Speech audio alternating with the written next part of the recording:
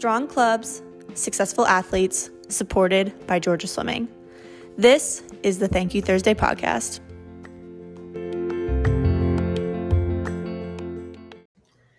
Hello, everyone. Welcome to yet another episode of our Thank You Thursday podcast. As always, I'm your host, Veronica Birchill. Today's episode is another deep dive in our mini series on para and disability swimming. And today we are interviewing Glenda Orth. She has been a member of the Georgia LSC for many years in the roles of an official. And we are just so grateful that she has such a passion for disability swimming. And she is actually our disability committee chair. So we are so excited for you to hear this episode, and also we dive into a little bit about Pete Junkins and his impact on Georgia Swimming as well. So it's a great episode, and we hope you enjoy. Hi, Glenda. How are you doing today? I'm doing fine. Thank you. It's so great to have you on the podcast. We're so excited to chat with you. I kind of just start all my interviews off like this and ask, if you could tell us a little bit about yourself, your swimming history, and anything that's, relevant to what you're doing now and have done. Okay.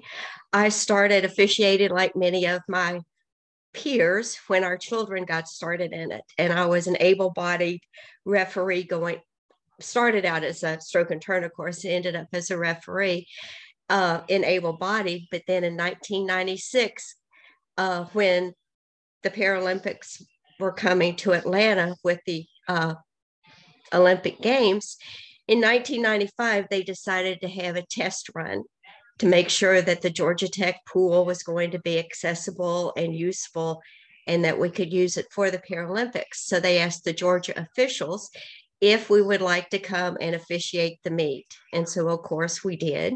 We loved it.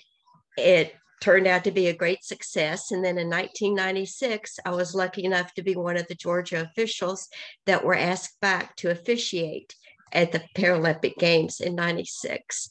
I was a starter, which was just great fun for me. My daughter, Heather, some people would know her, was one of the medal escorts. So she got to meet all the athletes while I got to meet all the coaches and the other officials from around the world. And I enjoyed it. It was just a great pleasure to work with the athletes like that. I got hooked and I've not stopped, just kept going with the disability swimming. Wonderful. So obviously you are the disability chair for the committee chair for the LSC. So, how did you, I guess, end up, getting into that role and, how that kind of evolved since you originally got involved in officiating disability and para swimming? I was at first the officials chair. And then when we had a, different LSC chair come in, he wanted me to become disability chair because I was involved with disability at that time. So I became that at that time and just kept going with it. Wonderful. That's great. So, obviously this aspect of the sport, is incredible and, definitely something that not enough people, I feel like, really, get involved in and are, really aware of, kind of just everything surrounding it. I mean, it's one thing to watch, but it's another to be educated on some different aspects of it. So, what does disability and para swimming mean to you?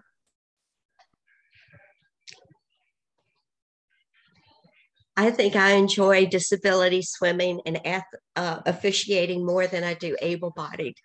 It's just so much more rewarding to me to see these athletes because they do train just as hard and some even harder, if you can imagine, than the able-bodied swimmers. So just the aspect of them getting out there and jumping into a pool, some that don't even know where they're going to land in the pool. Are they going to land on a lane rope? Are they going to land on somebody else?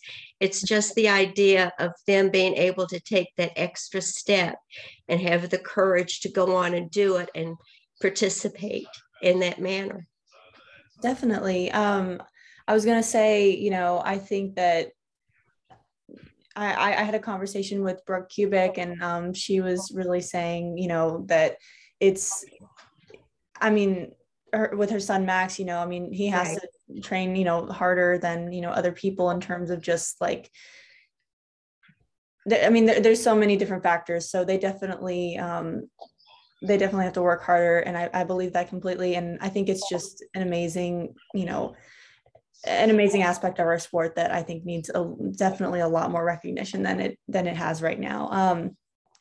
And not that it doesn't have recognition, but you know what I mean. I think that a ton of people can appreciate it a lot more if they're a little bit more educated. So, you know, kind of, I guess going back to the officiating aspect of it. So, do you have any, I guess, pointers or tips for people or information, on how to get involved with disability officiating? Well, we do have the U.S. Paralympics officiating crew. And whenever there is a meet with a course scheduled, they can go and attend the course. Most of it now is online, and you just show up and officiate at a meet and be observed like you would at a regular able-bodied meet when you're apprenticing. And so there is that. You can move on up if there are courses offered from World Para Swimming and become a World Para official. But that's, we haven't had classes in so long for that because of COVID. So we don't even know when they're going to start being scheduled again, but that is quite another big step. You officiate disability swimmers like you would able-bodied. They just don't have all the parts that are there. But what they have, they must conform to the rules. So if they have, so let's just say they have one arm, of course, you're not going to have a two-hand touch on butterfly or breaststroke. So you wouldn't make the call because they can't do it. But if they were doing a breaststroke and they had both their legs and did an incorrect kick, of course, that would be a disqualification because their impairment is their arms, not their legs. Gotcha. I mean, it sounds so silly for me to even ask, but I think that it's definitely important for people to hear and kind of just be aware of. So I appreciate that. So I guess I had some other questions kind of just about you, and then like, were you a swimmer yourself? No. No. No. Like I said, most of us started when our children started swimming. Okay. Yeah, that's true. Sorry, you mentioned that. I just wanted to make sure that I asked. And kind of, I guess, being involved in the sport, I guess you obviously loved it so much that you continue to do it. What has I'm so sorry. What has officiating able-bodied and disability it has given you a lot of different things throughout the years? Oh, yeah. I mean, I've got friends around the world because I get to see them at international meets that are held here in the States, like the World Series meet that was just held in Indianapolis. I got to see some of them there. And then, of course, the ones I've met internationally, like from Canada, the ones that I was at the London 2012 Paralympics and Rio 2016 Paralympics. So I've got all my official family from there as well.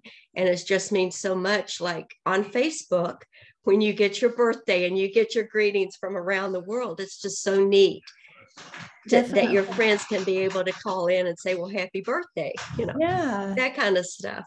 No, that's amazing. I was going to ask you, obviously you've been to all these, big meets, can you maybe talk about some of your favorite memories and, kind of outstanding moments, from maybe some of those meets?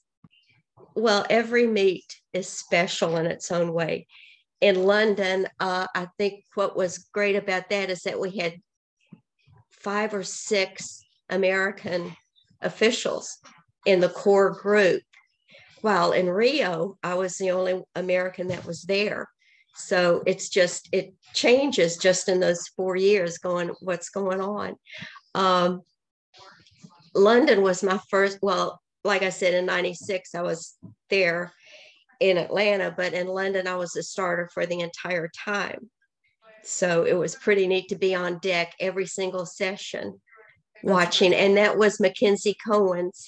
I'm sure everybody knows Mackenzie now. That was her very first Paralympics. And when Pete Junkins and I found her on deck, not found her on deck, she was on deck and we started her in the Paralympic swimming. But that was her first meet. And to see her come out from the ready room and for me to be the starter, I was just tearing up like, oh my gosh. Yeah, no, I bet that was so special and emotional. It was. And then in Rio, when she won her first gold medal, I was there and got to see it. And that meant a lot to me too. That's so amazing. Oh my gosh. And that is a perfect segue into our next topic of the conversation, to really just talk about a little bit about Pete Junkins and his impact and legacy on, Georgia swimming. So could you tell us a little bit about, about Pete and then, kind of, what it was like to work with him? Pete was a very dear friend of mine. He was one that he trained me going up, and we would often travel to meets together. It came to one time when most people thought Pete and I was married because we did travel to all these meets. And then when we went somewhere, my husband and Pete's wife were there as well. They would go, "Who are these people?" Because they were always together. But Pete knew more about swimming than some people now. He's forgotten more about it than people would ever know. He was gruff. At times he could be gruff and appear angry a lot of times, but he did know what he was talking about. And most of the time he would get it across one way or the other to his, why he thought that way and why he felt that way. He was always an advocate for the swimmer. Mm-hmm. Always. The swimmer came first in whatever he was doing. So I think that's what stood out most, is that you could have coaches yelling and screaming and parents yelling and screaming, but Pete would always just be right there for the athlete. That's wonderful. So, I guess that kind of helps transition to my next question is, like how, what was his influence on the Georgia LSC as a whole, and, why, I guess, why has he been so important, over the years and made a lasting He started out as, from what I remember, he was admin vice chair. And then he switched over to the officials committee. And so that's when I think it first started. He and Gary Thiessen worked together, creating a lot of programs for us. When we first started doing the disqualification reports to send out to coaches, they started doing our online training. They're the ones that started doing that way back when. The initial phase is just the stroke and turn. And then when, evolved on up. So everything that he did, I can remember at his funeral, his memorial service, they had a board up and Gary Thiessen wrote on it, "Georgia LSC is what it is because of what you did." And I think that just says it. He did so much for us that most people didn't realize how much he did for it. Oh, wow. That's so touching and so sweet. Yeah, no, I'm sorry. I didn't mean to. That's okay. Get too emotional there, but that's very sweet. And I think that, it's important that, people hear about him and all that he did to help the Georgia Swimming LSC and make it what it is today. So, thank you for sharing about that. I think that there are so many stories like Pete's, talking about disability and paraswimming and, there's so much to share. And that's one of the reasons why, we've been doing these podcasts, is to, bring light and recognition and, to these important stories that we have here in our own state. So, we appreciate your time today. And, it was lovely chatting with you. And Thank you. again, we appreciate it so much. Is there, anything that you'd like to add before we sign off? If anybody needs any answers about disability swimming, I'll be glad to help. If I don't know the answer, I'll be glad to put them in contact with somebody that can help them, because we need to get disability swimming more up. I mean, it's getting better. We are getting coverage now. Same time coverage. When I first started, it was like 2 months after the event, we would have an hour on a Saturday night at 11 o'clock. But now we're getting live TV coverage, and that's a big step forward. That is a big step. So, yeah. Well, you heard it here. If anyone has any questions, feel free to reach out to Glenda. And thank you again, Glenda. I hope you have You're a great welcome. rest of your day. And you rock. Thank you so much. Bye. Bye.